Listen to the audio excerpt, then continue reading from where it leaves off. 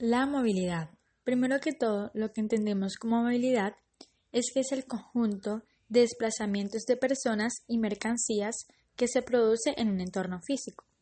Y la movilidad urbana se refiere a la totalidad de desplazamientos que se generan en la ciudad. Estos desplazamientos se pueden hacer en diferentes medios, como carro, moto, transporte público, caminando o en bicicleta. Es un tema muy importante, pero afortunadamente, cada día los problemas para movernos en nuestra ciudad son más frecuentes. Ante este panorama nos viene a la cabeza es que esto es culpa de las políticas y los políticos de la ciudad.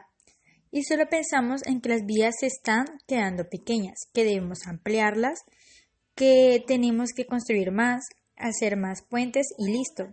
Pues creemos que con más vías solucionaremos el problema. Veamos el problema de forma completa.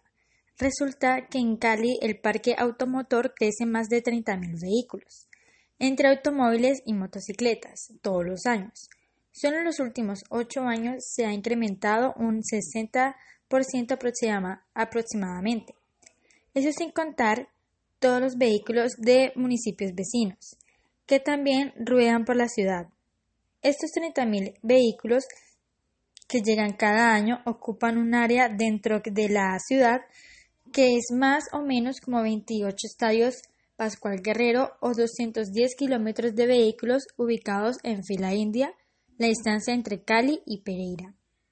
Y aún no hemos habitado de otros puntos también importantes, los daños ambientales que le causamos a la ciudad y los problemas de salud para los ciudadanos.